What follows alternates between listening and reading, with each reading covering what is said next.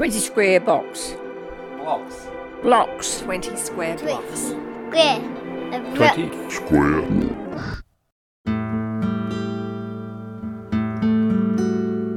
Welcome to 20 Square Blocks, the versatile podcast that covers a wide range of fascinating topics. In this episode, we shift our focus to the captivating world of artificial intelligence, and we're honored to have Professor Peter Vamplew, a distinguished expert in AI, as our guest. Join us as we embark on an enlightening journey exploring the frontiers of AI research, its impact on society, and the profound ethical considerations that arise in this ever-evolving field. My name is Peter Vamplew. I'm a professor in information technology at Federation University's Mount Helen campus here in Ballarat, and I do research into artificial intelligence. Okay. Are we going to die? Well, hopefully not. If we do, we as a society have made some very bad decisions about how we've actually deployed artificial intelligence.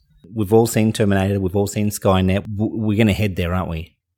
I mean, the closest we're likely to get to the Terminator type scenario is if we start developing AI robots for war purposes. Yeah, you're right. That probably won't happen, because when do we ever use any inventions for war? Yeah, exactly. And we've already seen it in the Ukraine conflict. We have drones being used. Now, for the moment, they're still under human control. But there's companies out there who have developed fully autonomous drone systems with lethal capabilities. Well, it seems that every time you allow humans to look after something or do something, it gets out of control. Yeah, I guess, I mean, the closest analogy perhaps is nuclear weapons. And we only managed to set them off, twice? Of course, we still have the risk of nuclear warfare. It's not gone away. We've managed to control it somewhat through political processes, and that's probably what's going to have to happen with defence applications of AI at some point as well, is just an agreement amongst countries that we're not going to go down that pathway.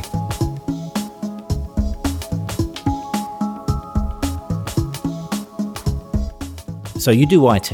Yes. Right, you're teaching IT. And now it seems to be all about AI, is that correct? Certainly not all about it. I mean, in terms of teaching side of things, all the old things like programming and databases and so on still exist. Although admittedly programming is probably under threat from AI at the moment. That's one of the areas where they've really had some breakthroughs in the last year or so in terms of AI systems that can write code for you and or at least help you assist you with that process. So all the truck drivers that were told that were going to lose their jobs, go learn to code. Yeah, that was probably not the greatest piece of advice. The risk at the moment is actually probably more white-collar roles. Oh, my God. AI is getting much better at working with information rather than the physical world. The physical world has a lot more variety to it. It's less controlled. So, building an autonomous vehicle that can drive itself turns out to be a lot harder than people thought it was going to be a few years ago. Whereas we've seen these massive breakthroughs in the last 2 years in terms of AI's capability to process and generate language. So writing is probably one of the areas that's really under threat at the moment. Even creative writing, to an extent. We all know about artificial intelligence that can actually write essays and short stories. I've certainly got it to do some poems. I said, write me a 5-line poem about Horsham. First, actually, it did one about the Horsham in England, but when I told it Victoria, it wrote quite a charming little poem. Yep. Yeah, no, I've done some similar experiments. Where I've seen people criticising the current systems is that because of the way they're trained, they tend to give relatively bland responses to the prompt. So if you ask it, tell me a story set in a fantasy world, you'll get something pretty generic about, a brave knight going out and defeating a dragon and bringing back treasure or whatever. That there's unlikely to be anything particularly remarkable. But if you can find the right prompts to encourage it to be more creative. We were experimenting last year with exam questions, just checking, would this be a problem? If I gave my exam from last year to ChatGPT, how well would it do? And the answer was, really good. And so after a while, get a little bit more creative.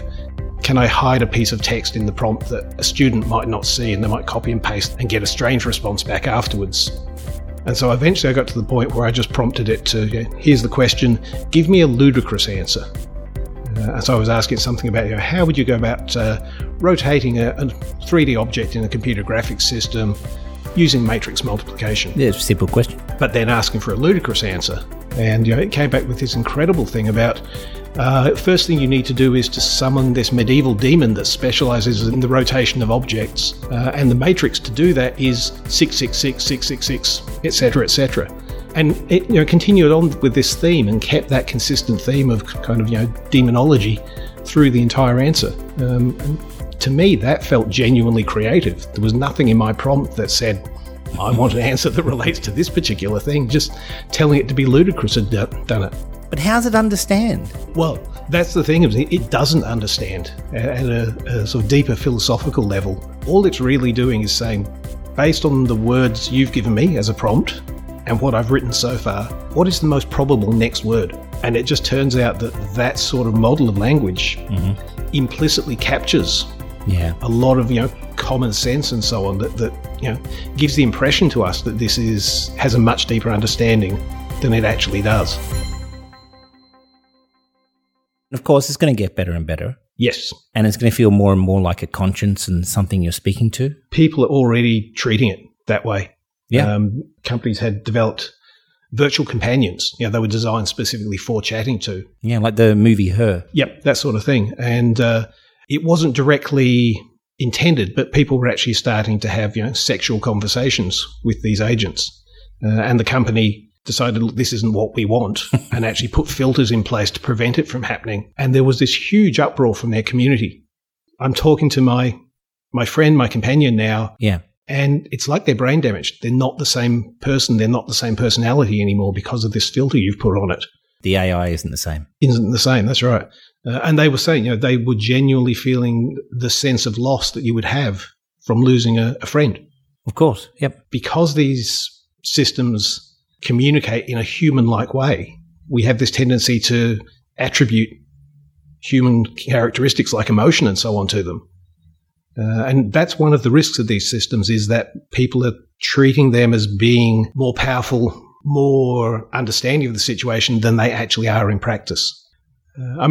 We've seen this in the past, even without the sort of level of intelligence we have now. If you go back when Sony developed their Abo robot dog back in the 90s. Yep. Now, Sony stopped supporting these machines after a while. And so eventually, spare parts weren't available. And it got to the point when eventually someone couldn't maintain their robot anymore, they were actually arranging funerals for them. So they'd formed a genuine emotional connection with this device. And that's without being able to talk to it. You can imagine now that you're talking to something and having what feels like a normal conversation with it, that emotional connection is just going to be even stronger.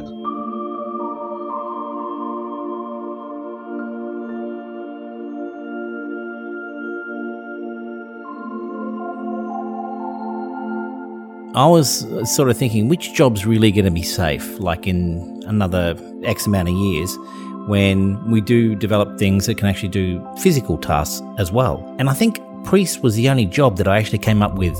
Yeah, I wonder, because, if you look at the sort of interactions people have with these devices, in many cases they start using it almost as an analyst or a counsellor. Yeah. People are asking for advice, for example. In some ways that was the role of the priest. I can see people treating this as a confessional of sorts. All right, so they're not even safe? Possibly not, no. Can you think of any sort of industry where you think, they're fairly safe? Look, it's hard to say because, a year ago you probably would have said some of the more creative industries. But now, we've got AI art. We're getting systems that can take text and generate video from them. Some of those creative industries are actually under threat at the moment. Not just because I'm in the creative area, but should we stop this? It's a very serious question. It's something that society has to think about. One of the holy grails of AI, the promise was always there, was that the robots will come along and they'll do all the boring, dangerous, dirty jobs that we don't want to do, and everyone will be free to live their best life, to be creative, to do artwork, etc., etc. We seem to almost have the reverse happening at the moment, that the AI systems are doing the interesting stuff, and maybe we're going to be left, picking up garbage cans and so on. Once we get to them to a point where they can actually pick up garbage cans, then we don't need that either.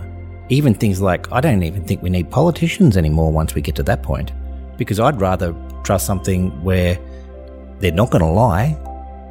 They're going to give you the best model for things, and this is what we intend to do, and this is the intended outcome.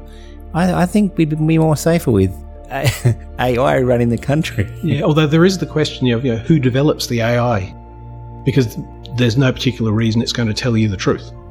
They aren't motivated to give you correct information. What they give you is the most probable set of words that would follow this.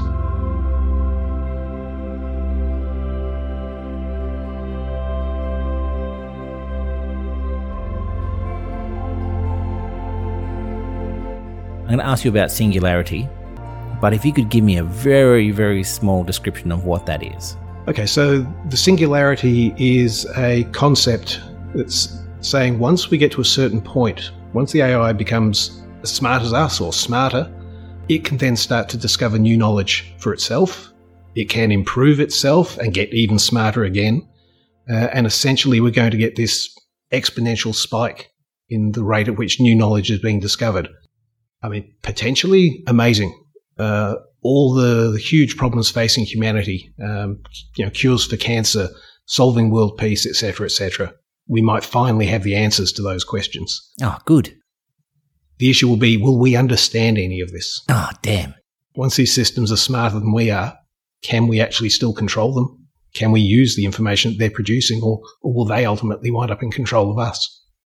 Do you think we'll see that in your lifetime? Singularity? It is very hard to predict. I mean, But would you predict that we'd be where we are right now? No. A year ago? No, for the last 10 years, I keep finding myself saying, well, I didn't think that was going to happen for another 10 years. Yeah. And so now you start to think, well, some of these outlandish, extreme possible projections of the future, maybe they're not so outlandish after all. Perhaps these things are going to happen. Do you remember the sweet old days of 2017? We didn't expect any of this stuff. Yeah, well, I remember 2014, I think, was the first year where I remember seeing a paper and just going, I didn't expect that anytime soon. And that was an AI learning to play Space Invaders, because that was such a jump, from what we were capable of 6 months before to what that system was doing. Whenever something happened in the game and they got a score for it, they would be aware of that. Over time, they pick up the patterns of, okay, shooting now is a good idea because that will get me 20 points, and ultimately learnt to play the game at superhuman level. To where we are now is just incredible. Yeah, it's extraordinary, and the speed of improvement is accelerating. I'm concerned, perhaps is the right word, that this will sneak up on us. I think it already has. Oh, now you've done it. What are you saying? Well, as an academic, we didn't see things like ChatGPT coming. Everyone thought, okay, we're heading in that direction, but we've got time up our sleeves. That's not going to come up anytime soon. What has changed, this last decade, is that it used to be that most of the research happened at universities and research institutions. Yeah. And once we'd discovered something and got it working, then industry might adopt it. What's happened now is the majority of the real big breakthroughs in AI in this last decade have come out of the big tech industry labs. Google DeepMind, Facebook/Meta, OpenAI being one of the big ones in recent years. They've got resources we just don't have. They've got people power we don't have. They've got sources of data that we don't have. And they are just pushing ahead with these systems as fast as they can. There's a real arms race going on in the tech industry at the moment. And I think that's where some of the risks come from, that they are pushing out these models like ChatGPT and the new Bing that Microsoft rolled out with very little thought as to what the impact is actually going to be on society. Because ultimately that's not what they care about. They're profit driven. What's the new Bing? They basically, they took ChatGPT and merged that back into Bing. So the idea is it's now a AI search engine. So you can ask it questions in just normal language. It will go off and it will find sources online, and it will format the information together and give you a beautiful written reply. They will give you an answer that looks plausible, but might actually be completely fictitious. So I asked it, can you tell me about the main papers that are published in my particular area of research? And it brought back a list of about 5 papers, and the titles looked reasonable. The authors look reasonable. In a couple of cases, they even had me listed. But then I look at this paper and go, I've not written a paper called that. It was just making up things that looked right that weren't actually true. And Neil Gaiman, the fantasy author, had a quote the other week, which I really liked. He says, the problem with these systems is they don't give you information. They give you information-shaped sentences. So it looks like it's reliable information, but in many cases it's not. For now. But in general, there's an issue with the way these systems are built, that they're not designed to produce the truth. Yeah. We're going to have to go back and work out how to modify them. And at the moment, there's the companies that are building these systems aren't necessarily incentivized to make a system that produces the truth.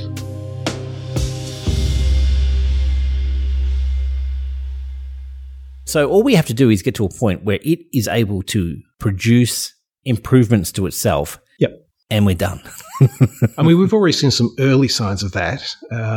They've applied these AI systems to improve the design of the hardware that they're using to train them. So theoretically now you can train that same system twice as fast as you could have previously. What happens if you could actually get the AI to fix some of the problems we have today, to actually sort out some of the environmental challenges we have? That's the reason that I wanted to be an AI researcher, was that thinking that maybe this thing can solve some of those wicked problems that we haven't been able to solve for us.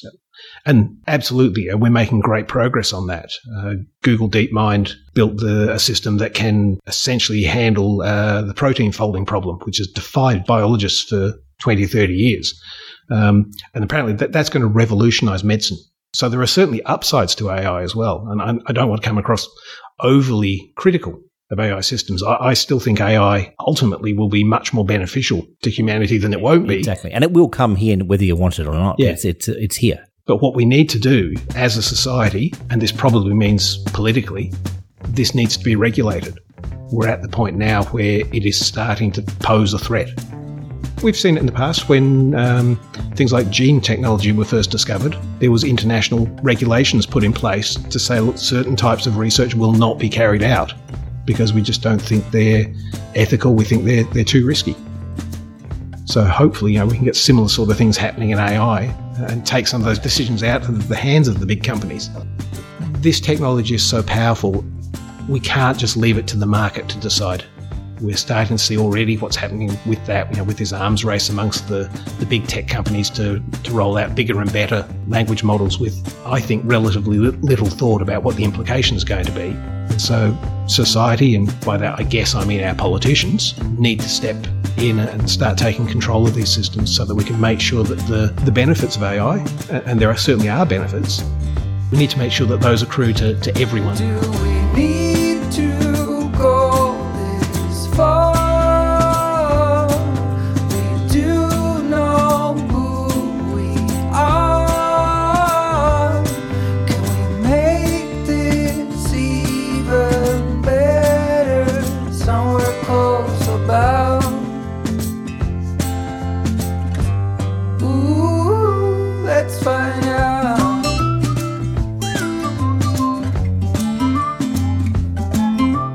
Thanks for listening to 20 Square Blocks.